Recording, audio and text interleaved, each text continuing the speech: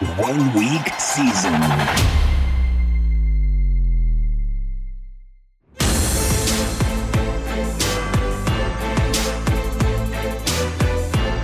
NFL Edge Audio.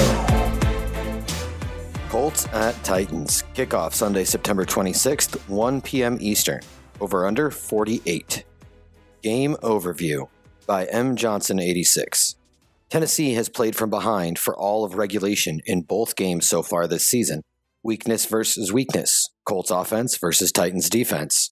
Indianapolis played much better in Week 2 than they did in Week 1, but relied on some fluky plays to keep it close later in the game.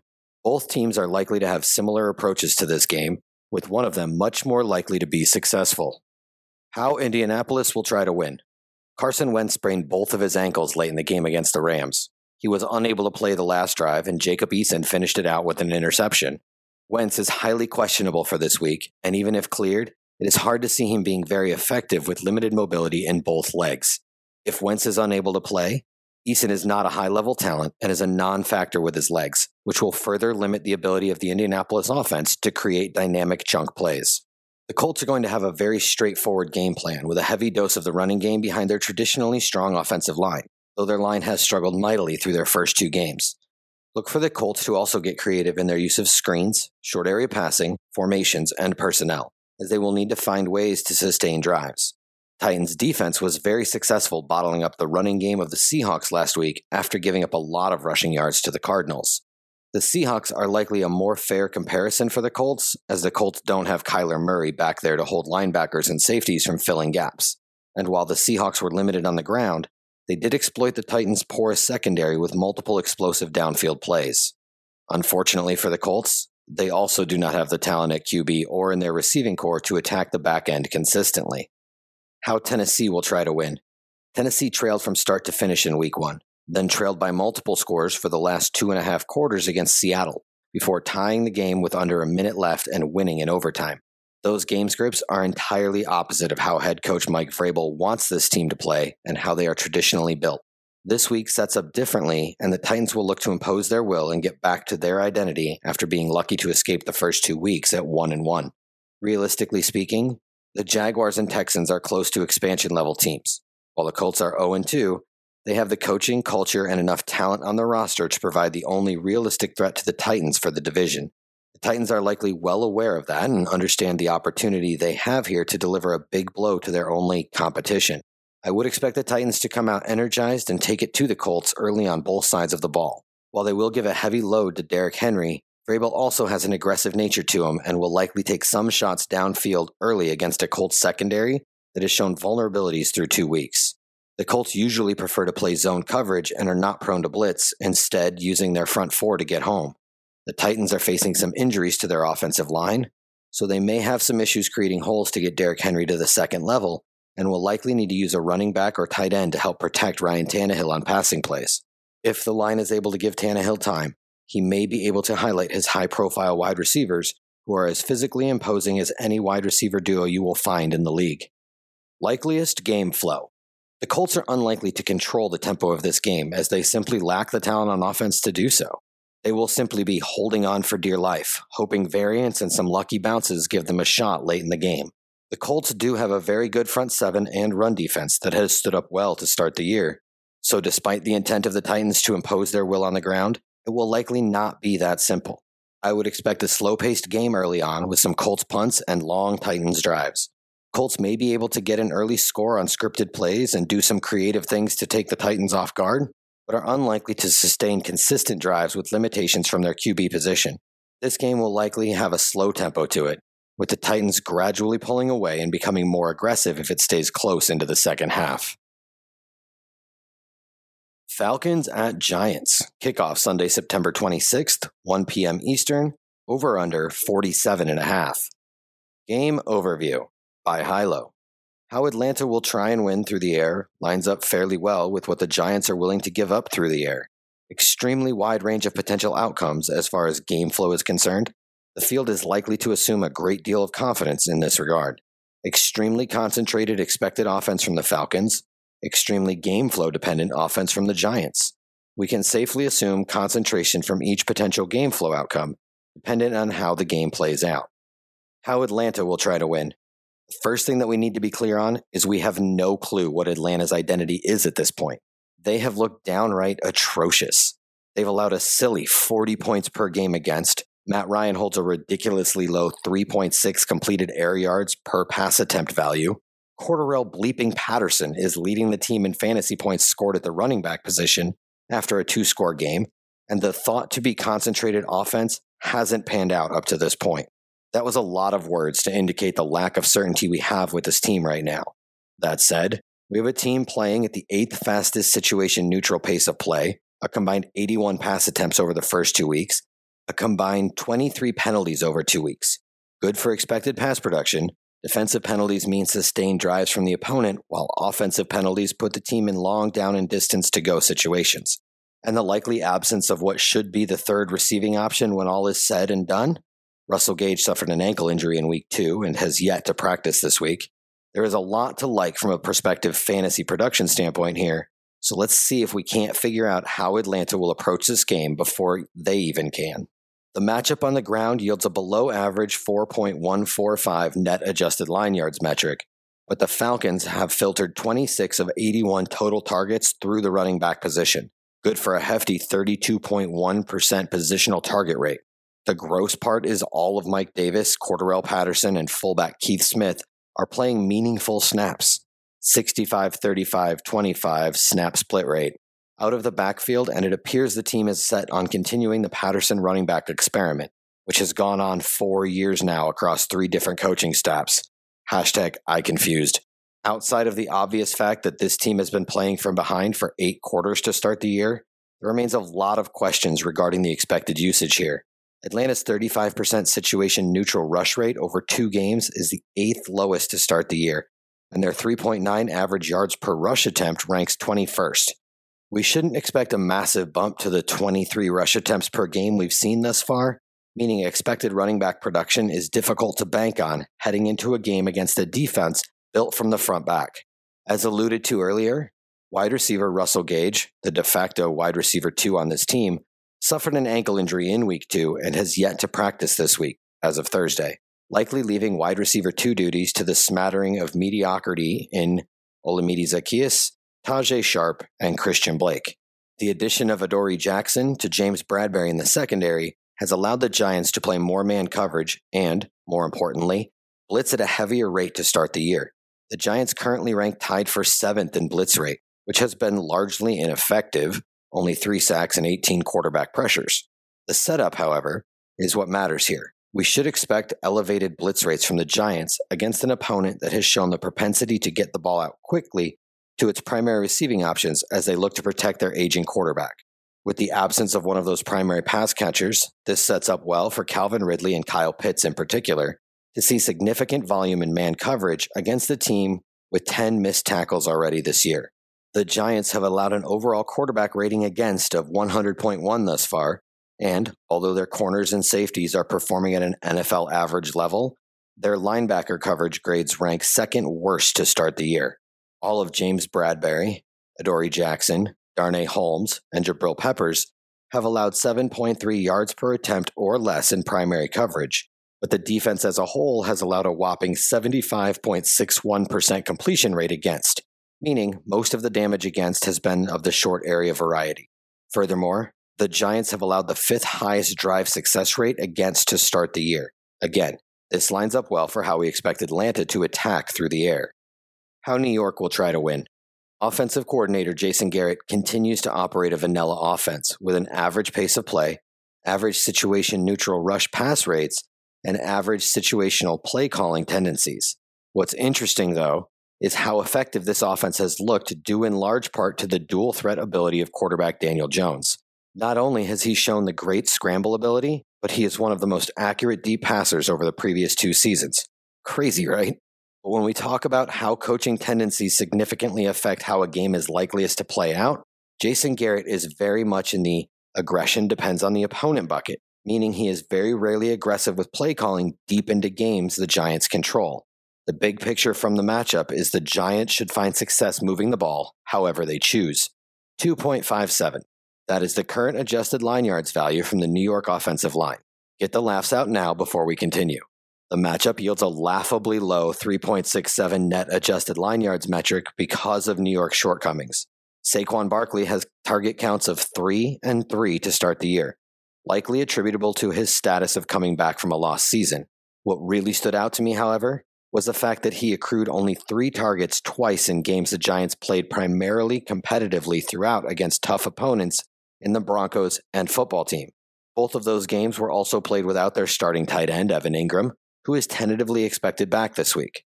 Sum it all up, and we're left wanting more as far as involvement goes out of Saquon, running back opportunity counts of 13 and 16 to start the year, before we can confidently assume he is fully healthy, even in a perceived smash matchup.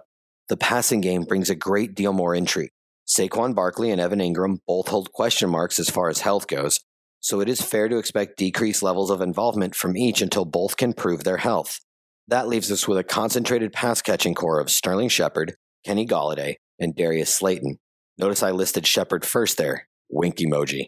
Quarterback Daniel Jones has pass attempts of 37 and 32 to start the year, giving us a good idea of the expected range of outcomes as far as pass attempts go here.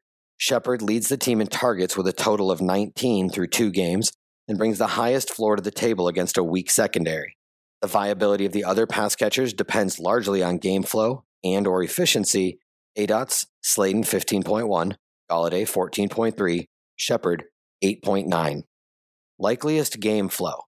From the standpoint of likeliest game flow, I would say with a great deal of confidence that there doesn't exist a likeliest game flow from this one.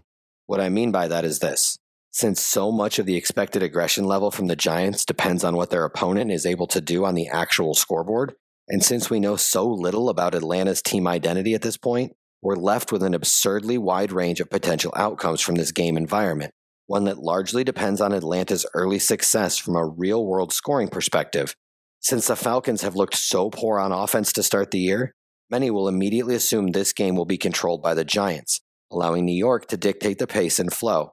I would greatly caution against this assumption and instead look to embrace the uncertainty presented to us through this game. Enjoying the game breakdowns? Go to oneweekseason.com and become a subscriber to gain access to in-depth analysis, strategy interpretations, and more to help you bring your daily fantasy football game to the next level. Due to time constraints, the Edge audio for Chargers at Chiefs will not be available this week. Please check oneweekseason.com for the written version. Bengals at Steelers. Kickoff Sunday, September 26th, 1 p.m. Eastern, over under 43. Game overview by Hilo. This game sets up as a true divisional slugfest, with 2 offenses that struggle to maintain drives against 2 defenses that have largely enjoyed success at suppressing opposing drive success rate. Both teams are dealing with injuries to key players, which should open up additional opportunities for Juju Smith-Schuster and Tyler Boyd. When the 2 players of most intrigue are opposing slot wide receivers with low ADOTs, it tells you about everything you need to know about this game. How Cincinnati will try to win. Cincinnati's 8th highest situation neutral rush rate of 46% clearly indicates how they would like to win games this season. Even more surprising than that, considering their relatively weak offensive line, is the fact that their defense has looked #good to start the year. One of the biggest deciding factors of this game is going to be the mismatch in the trenches between the Steelers' fierce pass rush and a Bengals offensive line ceding the highest adjusted sack rate in the league through 2 weeks. Furthermore, all 3 major groin injuries from last week from the Steelers, Joe Hayden, Devin Bush, and TJ Watt, returned to practice on Thursday. As previously mentioned, the Bengals would prefer to run the football heavily to control the tempo of the game and to set up the pass. That could be an issue this week against a tough interior, with the matchup yielding a low 3.66 net adjusted line yards metric on the backs of the Steelers' 3rd-ranked value of 2.86. The running back opportunities should be there for Joe Mixon, who has snap rates of 78 and 84%, and opportunity counts of 33 and 22 to start the year. But this is not a matchup that generates a plus EV environment. The pass game could be without one of its top performers in T. Higgins this week, who has yet to practice with a shoulder injury as of Thursday. Some combination of Mike Thomas and Auden Tate could step into his role should he miss, which appears likely at this point in the week. Rookie wide receiver Jamar Chase should see the most of Joe Hayden in coverage, leaving Tyler Boyd to the coverage of James Pierre and Cameron Sutton, both of whom have been absolutely torched to start the year. Both have allowed greater than 70% of passes in their primary coverage to be completed. The sticky coverage from the Steelers' linebacker core spells trouble for the Cincinnati tight ends and Joe Mixon through the air, but they are rarely used in that role to begin with. How Pittsburgh will try to win. The Steelers have attempted to open up their offense under Matt Canada, but it's been largely underwhelming to this point. Pittsburgh has scored only 3 offensive touchdowns through 2 games and continues to operate primarily through a semi-power run and short passing game. The pistol offense Canada has implemented is a nice balance between keeping Ben Roethlisberger out from under center and the predictable nature of shotgun. But this team is simply finding the intermediate areas of the field clogged without the threat of deep passing. They hold the league's 5th highest situation neutral pass rate at 68% and play at the 6th fastest situation neutral pace of play, but it hasn't been enough to overcome the predictable nature of their offense to this point, primarily due to Big Ben's lack of downfield chops at this point in his career. To complicate matters this week, wide receiver Deontay Johnson is expected to miss Week 3's contest with a knee injury sustained late in Week 2, leaving Juju Smith-Schuster and running back Najee Harris as the primary extensions of the run game through the air. Pittsburgh's younger but not better offensive line has been a real issue in the run game, and the matchup with an overperforming Bengals defense yields a paltry 2.955 net adjusted line yards. We shouldn't expect much success on the ground this week, leaving a larger pass game load for Juju and Najee. Najee remains an every down running back, but that has largely not translated to elite levels of running back opportunities, let alone production. His 19 and 15 opportunity counts over the first 2 weeks leave much to be desired. As discussed above, a good portion of Pittsburgh's pass game serves as an extension of the run, with Juju working to a 4.1 ADOT, Deontay Johnson working to an 8.9 ADOT, and Chase Claypool's 15.9 ADOT only translating to a 42.9% catch rate. Rookie tight end Pat Freiermuth actually leads veteran Eric Ebron in snap rate over the first 2 weeks, working to a 7.4 ADOT, 12.3 for Ebron. With Deontay expected to miss this week's contest, look for James Washington, 2020 ADOT of 12.6, to soak up a 65 to 80% snap share rate operating on the perimeter. The Bengals have forced the league's 3rd shallowest yards per completion value at 8.1, seemingly weighed down by their Week 2 game against an Andy Dalton-led Bears team. The more reliable stat for this matchup is likely Cincinnati's 70.27% completion rate allowed. What all of this means is that the matchup aligns with how the Steelers will be looking to attack through the air. Likeliest game flow. The Steelers came out and beat the Bills in Week 1, only to lose to the Raiders in Week 2. Consistency is a real problem on the offensive side of the ball for this team to start the year, and it is highly likely this divisional matchup plays to an ugly game because of it. Pittsburgh's offensive line is likely to continue to struggle until Matt Canada can figure out how to best utilize the main components of his offense, as evidenced by their 27th ranked drive success rate. On the other side of the ball, the Bengals are one of only 5 teams with a worse drive success rate on offense than the Steelers to start the year, and both defenses rank in the top half of the league in drive success rate allowed, Cincinnati with a surprise rank of 6th, with Pittsburgh checking in at 14th. Bears at Browns. Kickoff Sunday, September 26th, 1 p.m. Eastern, over-under 45.5. Game overview by M. Johnson 86. Excitement in the Windy City for the debut start of Justin Fields against a talented but underachieving defense. Both defenses have shown some promising things, but also have deficiencies that may be exploited. The game flow here will likely depend on how Cleveland decides to attack early and if their personnel allows them to attack downfield. How Chicago will try to win. The Bears got off to a rough start in Week 1, being dominated in almost all phases of the game by a superior across-the-board team in the Rams. While that game was only a 6-point game at halftime, the reality is that from the 4:39 mark in the first quarter on, the Bears never had the ball and the game within 1 score. They followed that up by winning an ugly game at home against the Bengals in Week 2. Both game plans were very conservative by nature and did not inspire confidence or excitement in this team being able to take part in explosive scoring games the rest of the season. Enter Week 3. Andy Dalton is out for a few weeks, thrusting Justin Fields into the starting QB role for the Bears. Fields has some situational work in Week 1 and then played the last 2.5 quarters against the Bengals, but this will be the first time he enters a game after taking a full week's worth of reps with the starters, where Bears head coach Matt Nagy has the opportunity to devise a game plan specifically designed around Fields' strengths. Nagy has taken a lot of heat over the years for lack of creative concepts and usage of his best players, after coming to Chicago with high expectations of doing those things due to his association with the Andy Reid coaching tree in Kansas City. While much of that criticism is justified, this is his chance to change the narrative. Fields is a dynamic weapon who can and should change the environment for everyone around him. If Nagy is unable to leverage Fields' abilities into a more exciting up-tempo offense over the next few weeks, his seat may and should get very hot. The Bears will likely try to win this game by controlling it. While there is a lot of excitement around Fields' debut start, the reality is that for whatever reason, the Bears staff did not think he was ready to start in Week 1. While it is easy for us to look at his athletic and production profile and think it should have been a clear decision, there are a lot more factors behind the scenes that NFL coaches consider when making those decisions. Usually, when a decision is made that is head-scratching to the outside, like how in the world can they think Andy Dalton is better than Justin Fields, things like film study, control of the line of scrimmage, audibles, blitz and protection recognitions, and understanding of the playbook and verbiage of the offense are the real issues. Assuming that to be the case and the Bears staff think Fields is not there yet in some or all of those areas, it is likely the Bears will simplify things and try to keep the game in front of them. They aren't fools, however, and will strategically create chances for Fields to use his legs and take shots with his all-world arm. The Browns play primarily zone coverage and have carried one of the lowest blitz rates in the league over the last 2 seasons. The Bears have a below-average offensive line, but without many blitzes, Fields should have time to go through his reads and take off running in this game. Tyrod Taylor and Patrick Mahomes each ran for a TD against this Browns team in the first 2 weeks. How Cleveland will try to win.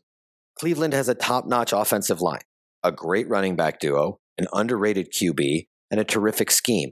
Unfortunately, they are limited with playmakers on the outside due to the injury of Jarvis Landry. While their receiving core will get a boost with the expected return of Odell Beckham Jr., it is hard to project him to play a full complement of snaps or expect that he will have his normal explosive game-changing abilities just 11 months after tearing his ACL.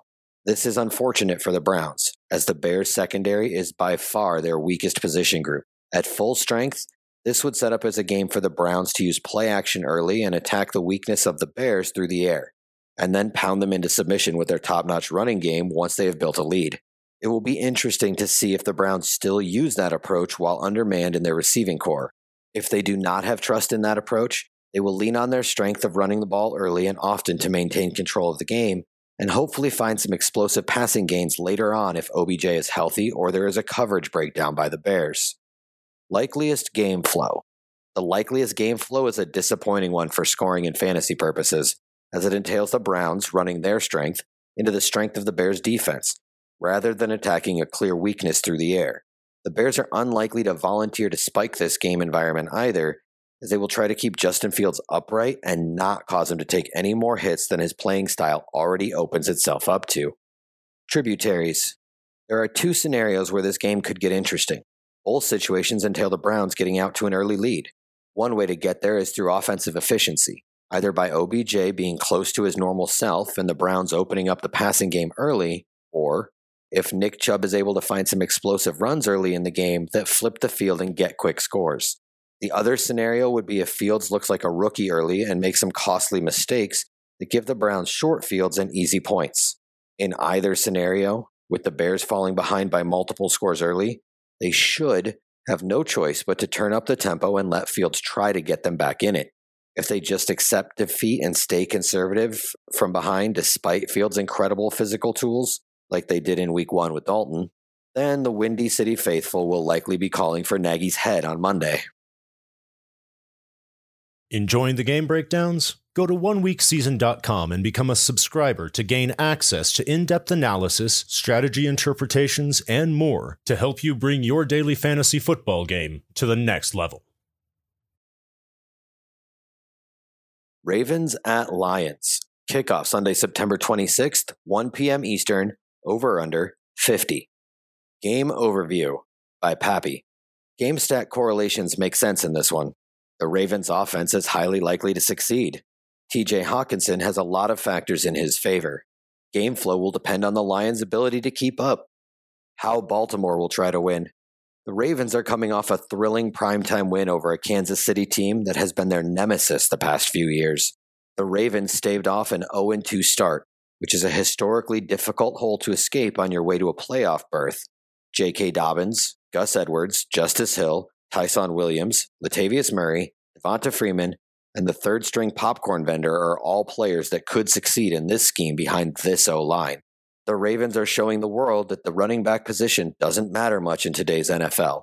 All of Williams, Murray, and even Freeman had success running the ball against the Chiefs. Of course, all the Ravens running backs are running back twos because the true running back one is their QB, Lamar Jackson. The Jackson-led Ravens have had their way with bad defenses. This is a bad defense. The Ravens have no reason to deviate from their preferred method of attack, pounding a combination of running backs behind Jackson and mixing in shots to Marquise Brown and Sammy Watkins. Mark Andrews is yet to see more than 5 targets in game, and it remains to be seen if his seemingly reduced role is fluky or if we need to adjust our expectations for their star tight end going forward. Since the Ravens should be able to attack in any manner they choose, Week 3 will offer insight into the state of Mark Andrews. Expect the Ravens to take an early lead and keep their foot on the gas long enough to put the game away before eventually running out the clock in the fourth quarter if the Lions fail to keep up on the scoreboard. How Detroit will try to win. Dan Campbell deserves credit. The Lions are biting knees. It will be hard to win with such a talent-deficient roster, but the Lions aren't just rolling over and playing dead.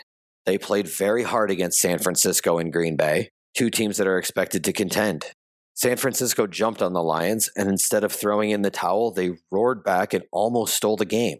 Aaron Rodgers was sweating bullets at halftime before eventually pulling away late. If comparing rosters, the Lions had no business being in either game.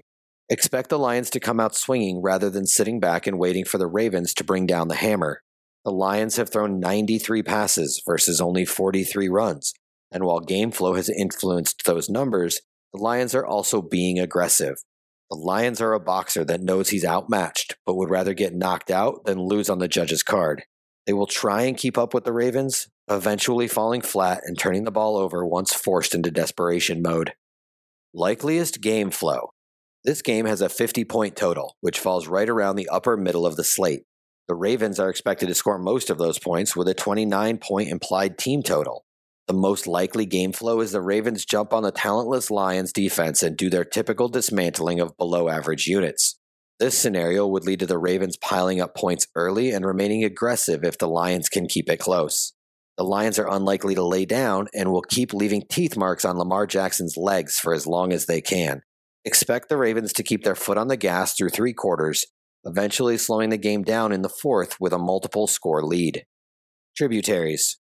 The Lions have played with a lot of spunk this year, and there is a chance they come out fired up at home against a Ravens squad coming off an emotional win. This game does have trap potential for Baltimore. Under this theory, the Lions jump on the Ravens instead of the other way around. Think a Lions opening TD drive, followed by a turnover and another Lions TD. That type of a start to the game would force the Ravens to show all-out aggression against a defense they should dominate, and would also create paths for Lions players to have strong price-considered scores coming back. The Saints at the Patriots. Kickoff Sunday, September 26th at 1 p.m. Eastern with an over-under of 41.5. Game Overview by Pappy. This game started with a low total, and it has been bet down. Alvin Kamara and Damian Harris need touchdowns to pay off their prices. There isn't much to like from either passing attack. New England's defense is in play. How New England will try to win. See, boy, we both knew it wasn't Tom all those years, didn't we, boy? Yes, we did. You always knew I could win on my own. Yes, you did. Bill Belichick mumbles to his dog after a bottle of victory scotch. It was the Jets, Tom Brady's voice whispers back. Maybe that isn't the way Belichick decided to celebrate his Week 2 victory, but it must have been how he felt. Belichick and New England breathed a collective sigh of relief as they were able to dust the possibly, I'm predicting this a little early, 0-16 Jets. Their offense looks that bad. While getting a win that was never competitive relieves the pressure slightly, losing this week would leave New England with a 1-2 record that wouldn't feel all that much better than an 0-2. There's still a lot of pressure on New England and Bill Belichick to win this game. A key question about how the Patriots want to attack this year comes down to how much trust Belichick has in Mac Jones. Week 2 offered a clue, as the Patriots threw the ball 30 times compared to 24 team carries. A 56% pass rate is still considered balanced in today's NFL, but the Patriots were winning comfortably all game and slammed the ball in the fourth quarter. They skewed pass-heavy initially, which showed Belichick trusted Mac Jones enough to attack the relative weakness of a defense rather than trying to hide his rookie QB. In come the Jekyll and Hyde Saints that blasted a Packers team expected to contend before falling flat against a probably underrated Panthers squad. The Saints are a creative defense that plays a lot of different looks and try to confuse the offense. The best feature of their defense last year was their 5-0 and 6-0 fronts that they commonly employed on third downs. Those fronts led to the second best third down pressure rate in the league. This year's unit isn't quite as strong as last year's, but it still boasts above average players at every level, depending on how you feel about Marshawn Lattimore. All that is to say that the Saints don't present a clear path of least resistance for the Patriots to attack. In absence of a clear defensive weakness, I expect the Patriots to default to their strength, pounding the rock behind an elite O-line. In ideal circumstances, Harris looks to be in line for another 20-touch day, but the Pats have shown trust in Mac Jones, which makes Harris's game script-dependent. If a good Jameis Winston shows up early, the Pats won't be afraid to abandon the run. How New Orleans will try to win. In a way, both Sean Payton and Bill Belichick are currently experiencing the same reality, a reality that most other NFL coaches have had to face over the past decade, a reality that it's a lot harder to win football games when you don't employ a top 5 QB of all time. Sean Payton is an excellent coach, and if the Saints remain a playoff team 1 year after losing a Hall of Fame QB, that would be quite the feat. Payton is smart enough to know that Winston is just as likely to throw 5 picks as he is to throw 5 touchdowns, and sometimes he'll do both. I had to check the box score twice just to be sure, but the Saints ran a pitiful 39 plays in Week 2. Ouch! There's a chance that's the lowest play count for a team all year. Is the Panthers' defense suffocating and we just haven't figured it out yet? Or did they simply play Zach Frightened Child Wilson and Winston on a bad day? The latter is more likely, and last week's performance was just how this offense might look when Winston isn't feeling the flow. Winston is capable of being confused on the road against a defensive head coach that is known for confusing QBs. 1 or 2 interceptions are likely in this one. Expect Payton to try and limit his QB's ability to make mistakes for as long as he can, while hoping his defense can force Mac Jones to the air and create turnovers. Early in the game, expect Alvin Kamara to be the focal point and to remain the focal point unless game flow dictates otherwise. Sean Payton will be happy to win this game with his star running back and defense. Likeliest game flow. This game opened with a small total of 42.5 and has since been bet down to 41.5. No one is expecting much scoring in a game that is likely to have a slow pace between 2 above-average defenses. The game is predicted to be close, with the Patriots as a 3-point home favorite, essentially saying this is an even game on a neutral field. Expect the Patriots to come out pounding Harris as they probe for weaknesses in the run game, and hope that their elite offensive line can pave the way to an easy win. If slamming Harris fails, don't expect Belichick to try and hide Jones. The Patriots have an adaptable coaching staff and appear willing to let Jones try and win them games when appropriate. The most likely outcome is a close battle that turns in favor of the victor in the fourth quarter. The Cardinals at the Jaguars. Kickoff Sunday, September 26th at 1 p.m. Eastern, with an over-under of 52. Game Overview by Hilo. The Cardinals are set up to dominate from start to finish in the likeliest game flow. The most intrigue comes from Kyler Murray, naked, and Cardinals receivers that can return value with moderate volume, Rondale Moore and Christian Kirk. Marvin Jones Jr. has asserted himself as the lead wide receiver for the Jaguars, a notable development playing on a team with the highest situation-neutral pass rate in the league over the first 2 weeks. Laviska Shenault Jr. Get right week? I'm intrigued. A hefty net-adjusted sack rate for the Cardinals defense keeps them squarely in play against, again, the team with the highest situation-neutral pass rate. How Arizona will try to win. The Cardinals' 58% situation-neutral pass rate in 2021 remains right in line with their 56% rate from 2020. Their pace of play also has remained sticky from a year ago, leading the league in situation-neutral pace of play at 27.14 seconds per play and coming in second in overall pace of play at 25.06. Both of those values jockey with the Cowboys for clear tops in the league, over a full second faster than the next closest team. We've seen an absolutely torrid start to the season from this offense, scoring the second most points per game over the first 2 weeks at 36.0. A full 10.4 points per game more than they scored in 2020, ranked 14th in 2020. The bulk of that success has come in the form of downfield passing. While quarterback Kyler Murray holds a pedestrian 5.4 intended air yards per pass attempt value, he has attempted the third most passes of 20-plus yards and tied for the most of 30-plus yards downfield to start the year, all on just the 18th most pass attempts. So while the offense appears to operate via the same horizontally spread principles, the addition of rookie wide receiver Rondale Moore and strong performances from Christian Kirk have this offense operating in a highly efficient manner. What this team really needs to improve upon is second half production, which was also an issue last season and should be attributed to coaching and play calling tendencies, as the Cardinals have scored 14 and 10 points in the second half of their 2 games to start the year, compared to 24 points in the first half of each game. The matchup with the Jaguars yields a moderate 4.26 net adjusted line yards metric, but the Cardinals really operate with 3 extensions of the run game: a straight-ahead power run game through Chase Edmonds and James Conner, the short passing game through DeAndre Hopkins and A.J. Green, and the threat of Kyler Murray's legs. When you then consider the heavy spread nature of the offense, you get a run game that appears highly efficient on paper. Arizona's 4.4 average yards per rush attempt ranks 13th in the NFL to start the year behind what is, by all metrics, a poor run-blocking offensive line. Head coach Cliff Kingsbury and staff are doing far better at keeping defenses off balance to start the year, with a balanced 54% early down pass rate and moderate 73% pass rate on third down. Lead back Chase Edmonds has seen opportunity counts of 16 and 13 to start the year, with James Conner checking in at 16 and 8, with both yet to find the end zone.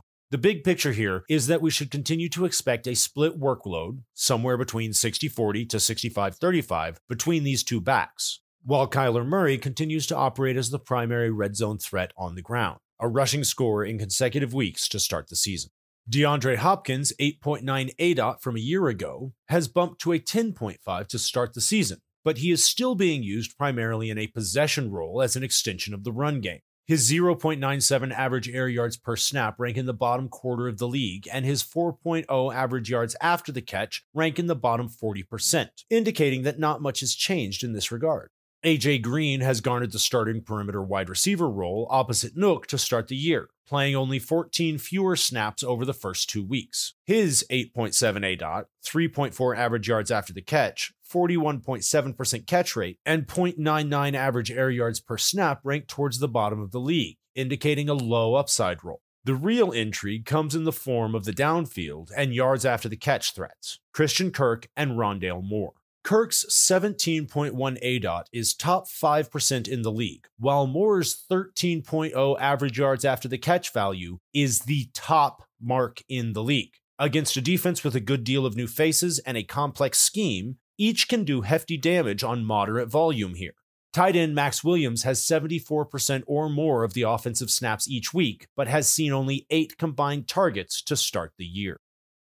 How Jacksonville will try to win.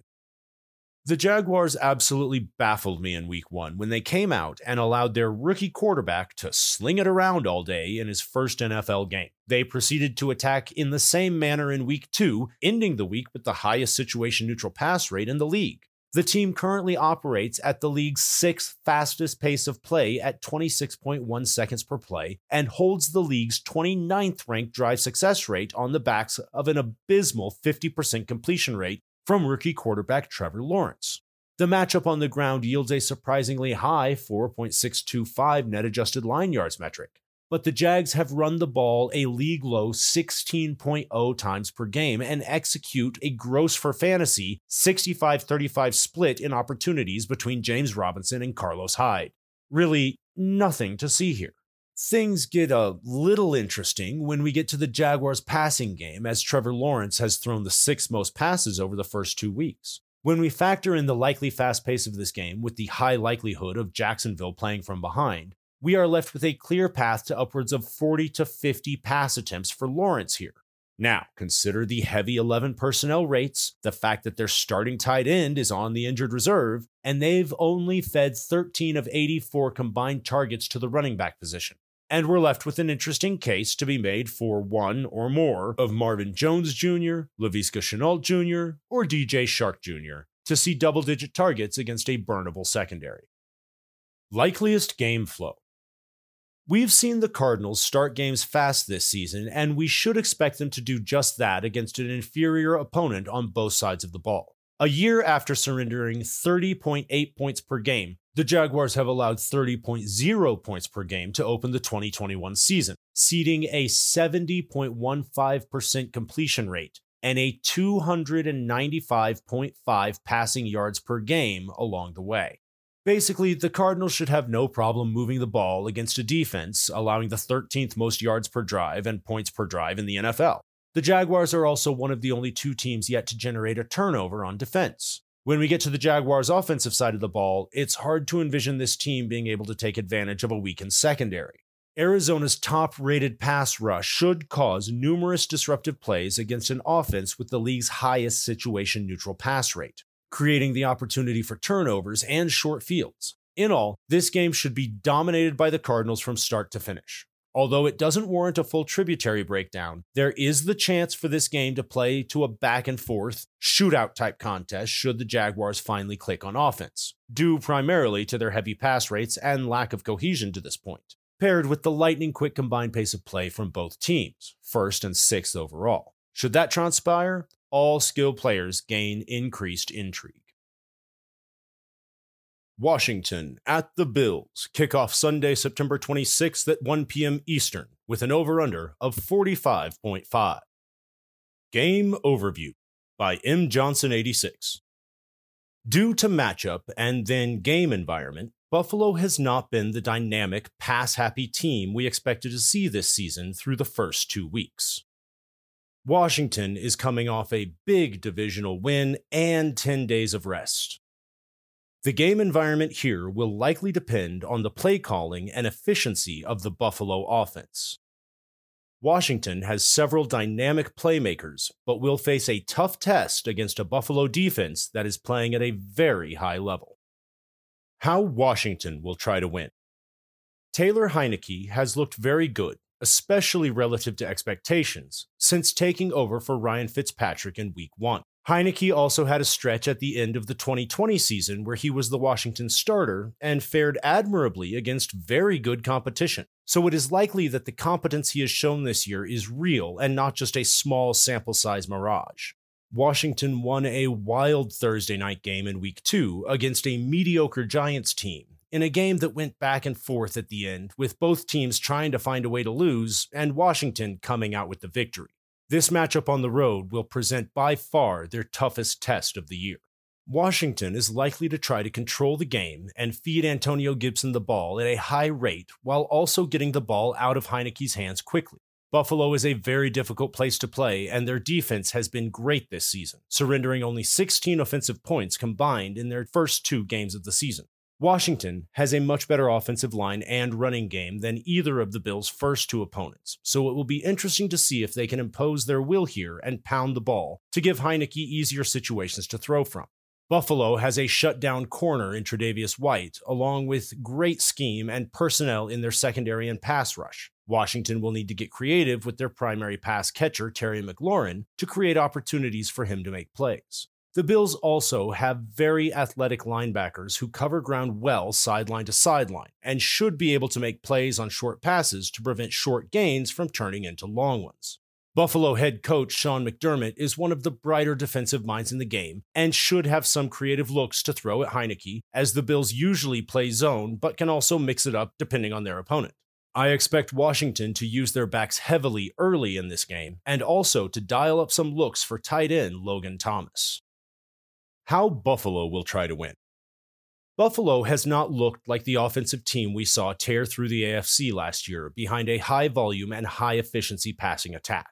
The Bills threw often, but had little success in Week 1 as the Steelers had a great game plan and held the Bills to 16 points. In Week 2, the Dolphins laid a complete egg and lost their starting quarterback early in the game, which led to the Bills taking their foot off the gas and never needing to throw with their usual volume. This week will be an interesting test as Washington presents Buffalo with the easiest matchup in the secondary they have seen all year, although it wouldn't be fair to call them an easy opponent.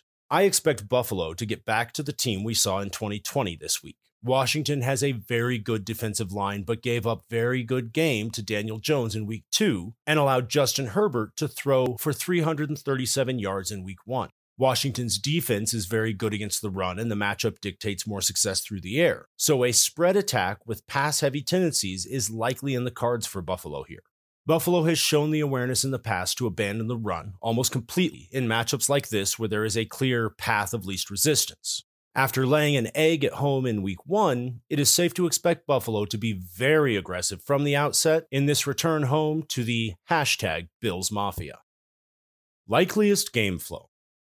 Buffalo will be aggressive from the outset on both sides of the ball. As outlined earlier, they will find more success through the air and surely want to get their high-octane offense looking like itself again. On the other side of the ball, Washington will attempt to slow things down, but the Bills will likely give extra attention up front and bring pressure on Heineke to shrink the field and force him to beat them downfield. The likeliest game flow is that the Bills take control early, and it is a matter of whether they get field goals or touchdowns in the first half that will decide if this game can flip the switch. If the Bills are unable to convert drives into touchdowns, we are likely in store for a similar game to what each of these teams saw in Week 1. A 23-16 loss to the Steelers for Buffalo, and a 20-16 loss to the Chargers for Washington. Enjoying the game breakdowns? Go to oneweekseason.com and become a subscriber to gain access to in-depth analysis, strategy interpretations, and more to help you bring your daily fantasy football game to the next level. The Jets at the Broncos kick off Sunday, September 26th at 4:05 p.m. Eastern, with an over-under of 41.5. Game Overview by M. Johnson 86. These two teams have had completely different starts to their seasons through 2 weeks. Denver has an incredible record at home in September historically. Difficult to see a game flow situation where the pace increases dramatically for either side. Both teams are in very similar situations this week as they were in for Week 2. How New York will try to win. New York had a ton of momentum and positive energy entering this season with a new staff and some shiny new toys on offense headlined by number 2 pick Zach Wilson.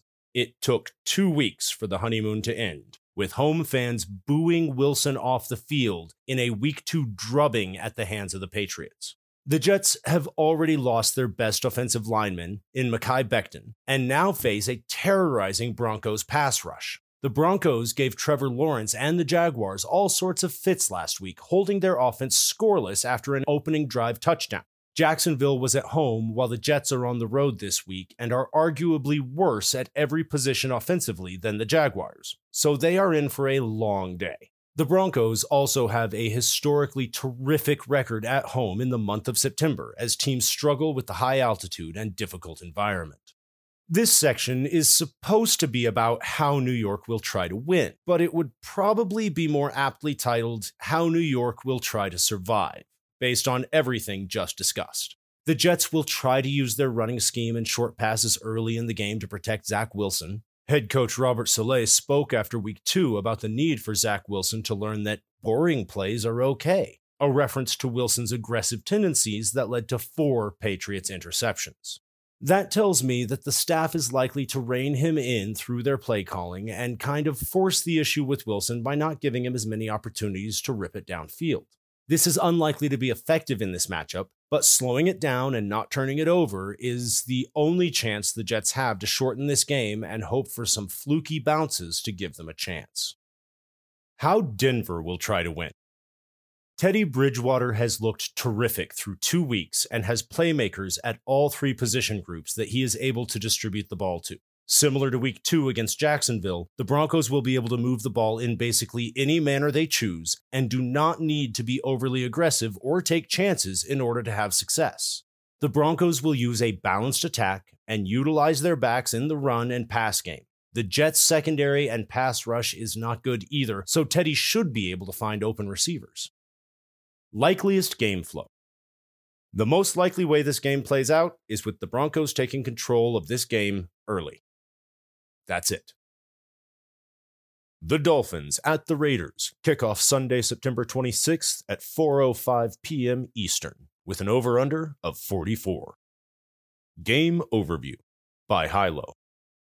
Likely to see a pass-heavy approach from both teams here, with 2 of the bottom run-blocking offensive lines in the league pitted against each other.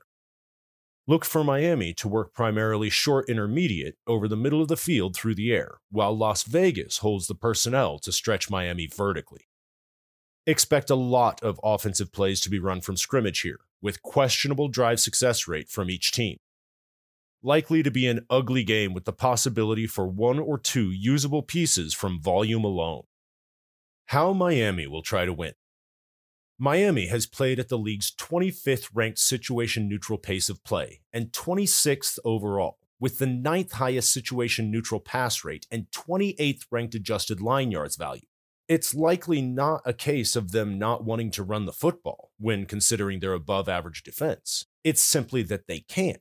They built this team all offseason around Tua Tagovailoa and the passing game, and now Tua is out with fractured ribs. Jacoby Brissett will now be charged with managing a game plan put together over the course of a week against an aggressive opponent that can put up points against the best of them. Running back Myles Gaskin has maintained his lead back role over the first 2 weeks, garnering 54% and 61% snap rates and seeing running back opportunity totals of 14 and 10, respectively. Behind Gaskin, expect Salvon Ahmed, 6 and 9 opportunities, and Malcolm Brown, 5 and 5 opportunities, all rushes, to mix in with low upside roles. The matchup yields a net adjusted line yards metric of 3.375, and the Raiders have overperformed in that area to start the year. There's not much to love here outside the fact that Gaskin has seen 5 targets in each game thus far, and now has a quarterback with the shallowest air yards per attempt value in the league. Small sample. The Dolphins are expecting wide receiver Will Fuller to make his season and team debut in Week 3. Fuller is of great significance to the overall function of this offense, as his elite speed opposite Devontae Parker should serve to open up the underneath areas of the field for tight end Mike Gesicki and rookie slot man Jalen Waddle. Fuller's individual fantasy prospectus takes a large hit with Brissett at quarterback. Jalen Waddle's 5.6 ADOT highlights the short area nature of his routes so far, which lines up well with Brissett's skill set, more of a timing quarterback as opposed to a slinger.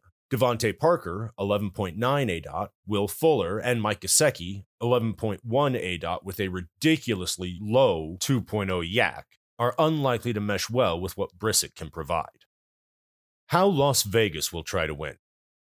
John Gruden's West Coast spread offense would like to incorporate heavy rush rates early in the game in an attempt to wear down and open up the opposing defense. Unfortunately, running back Josh Jacobs appears set to miss his 2nd game in a row with an ankle injury. With Jacobs likely out, expect heavy pass rates as evidenced by Las Vegas Week 2 game against the Steelers, where they held a hefty 68% situation-neutral pass rate. Derek Carr has thrown the ball a whopping 93 times over the first 2 games, and we should expect more of the same here. The emergence of second-year wide receivers Henry Ruggs III, 15.8 ADOT, and Brian Edwards, 14.9 ADOT, has allowed Gruden and Carr to attack all areas of the field, opening up much-needed operating room for tight end Darren Waller underneath, 9.9 ADOT. Running back Kenyon Drake saw a solid 71% snap rate in Week 2 with Jacobs out, handling 13 running back opportunities in the process. Fullback Alec Ingold was next up as far as snap rate goes at 26%, followed by straight-ahead runner Peyton Barber, 13 rush attempts and no targets, at 29%. I'd expect those snap rates to largely remain consistent heading into Week 3, with the possibility of additional rush attempts as a team against an opponent that runs a prevent zone defense best attacked on the ground. The matchup yields a net adjusted line yards metric of a paltry 3.31 yards, primarily due to the Raiders' poor run blocking offensive line, dead last in the NFL in adjusted line yards metric. Regardless of what is the best way to attack Miami's defense, it is highly likely we see this offense adopt a pass-heavy approach in the absence of Josh Jacobs. Miami has allowed a below-average 63.89% completion rate thus far, with a below-average 9.5 yards allowed per completion. This defense is built to keep the game in front of them and tackle well after the catch. This sets up best for Darren Waller underneath. The cornerback duo of Xavier Howard and Byron Jones form one of the best corner duos in the league. Likeliest game flow. It is likely this game plays rather ugly throughout, as each team struggles to move the football. The team likeliest to break through first is the Raiders, and the best chance for them to do so is through Darren Waller against linebacker and Nick Needham's coverage, all of whom are ill-equipped to handle the athletic tight end. This should ensure continued aerial aggression from Miami and lead to additional offensive plays run from scrimmage for both teams, which leaves some level of intrigue from each side. The Seahawks at the Vikings kick off Sunday, September 26th at 4:25 p.m. Eastern, with an over-under of 55. Due to time constraints, the Edge audio for the Seahawks at the Vikings will not be available this week. Please check oneweekseason.com for the written version. Enjoying the game breakdowns? Go to oneweekseason.com and become a subscriber to gain access to in-depth analysis, strategy interpretations, and more to help you bring your daily fantasy football game to the next level. The Buccaneers at the Rams kick off Sunday, September 26th at 4:25 p.m. Eastern, with an over-under of 55.5. Game Overview by Hilo. In Major League Baseball DFS, the percentage solution is great pitching beats great hitting, and poor hitting beats poor pitching. In the NFL, we can think of this as great defense beats great offense, and poor offense beats poor defense. That said, this game has a wide range of outcomes with two great offenses matching up with two great defenses. Even wider range of potential individual outcomes, considering a large portion of Tampa's fantasy prospectus hinges on how the Rams choose to deploy Jalen Ramsey, knowing Antonio Brown is likely to miss. The weakness of the Buccaneers' defense is over the intermediate to deep middle of the field, primarily from opposing slot receivers. All of Cooper Kupp, Robert Woods, and Tyler Higbee play heavy slot snaps in bunch formations. How Tampa Bay will try to win. Tampa's situation-neutral pass rate through 2 weeks sits at 72%, just 1% lower than the Jaguars for tops in the league. They have averaged 43.0 pass attempts per game to start the year. Their defense has allowed just 57.5 rush yards per game against, yet have allowed almost 400 yards of total offense against per game. It's fairly evident how Tampa would like to win games, which shouldn't come as a surprise after the second half of last season. The backfield work has been quote-unquote dominated by Leonard Fournette to start the season, but the snap rates tell a different story. Fournette has running back opportunities of 16 and 15 with snap rates of 65% and 49% to start the year, while Ronald Jones II holds opportunity counts of 4 and 9 on 9% early fumble and 41% of the offensive snaps, and Giovanni Bernard holds opportunity counts of 3 and 2 all targets on 26% and 10% of the offensive snaps. The big picture, though, is this team prefers to attempt to win games with the ball in Tom Brady's hands.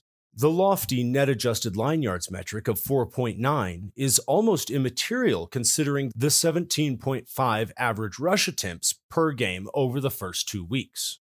The proverbial money is made from this offense through the air, and things get a little more interesting considering the likely absence of wide receiver Antonio Brown.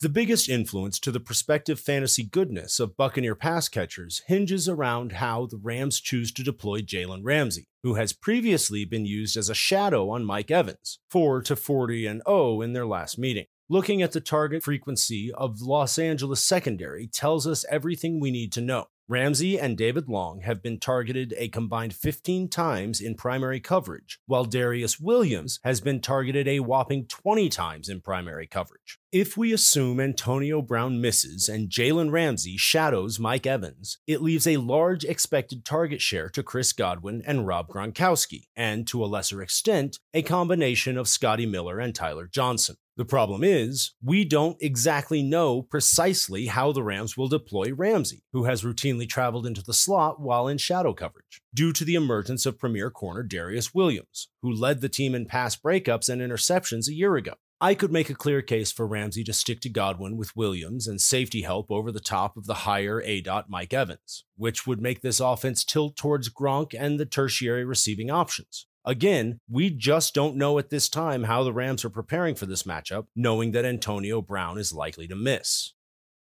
How Los Angeles will try to win. The Rams have injuries of their own that could greatly affect how they attack this game. Borderline workhorse running back Darrell Henderson Jr. missed practice Wednesday with what is being called a rib cartilage injury. Rib cartilage injuries typically do not run the risk of further injury, but are extremely painful to play through, particularly for a running back who is being hit in the torso on almost every snap. Obviously with the ball in his hands, but also in pass protection and rubs.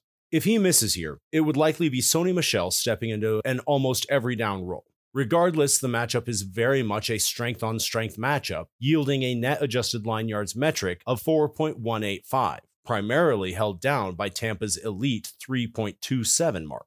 We're unlikely to see the Rams attack heavily on the ground, particularly if Sony Michel is charged with a workhorse role. If we played this slate out 100 times, Michel would hit a handful of times in this spot, but it is not a spot I recommend attacking heavily. I searched for varying angles to bet on with respect to the Rams running back situation, but continually came up empty. The largest detractor is the complexity of their run blocking scheme compared with the fact that Sony has only been with the team for 3 weeks. It is much more likely that Sean McVay turns to the air in this spot. Opposing perimeter corners Jamel Dean and Carlton Davis have allowed a combined 5.0 yards per attempt in coverage value, the lowest in the league through 2 weeks amongst cornerback duos. Fill-in slot corner Ross Cockrell has allowed 10 of 12 targets to be completed in just over 1 game's worth of work, for 103 yards and 2 touchdowns. To say he is the weak link in this vaunted defense is quite the understatement. While Cooper Kupp is sure to garner the most ownership, it is well worth noting that both Tyler Higbee and Robert Woods play heavy slot snaps. The bunch formations and multiple slot alignments will make this more of a crapshoot than the field will likely think, based on expected ownership. Van Jefferson plays primarily a perimeter role with a high ADOT and is the pass catcher least likely to succeed in this spot. Likeliest game flow.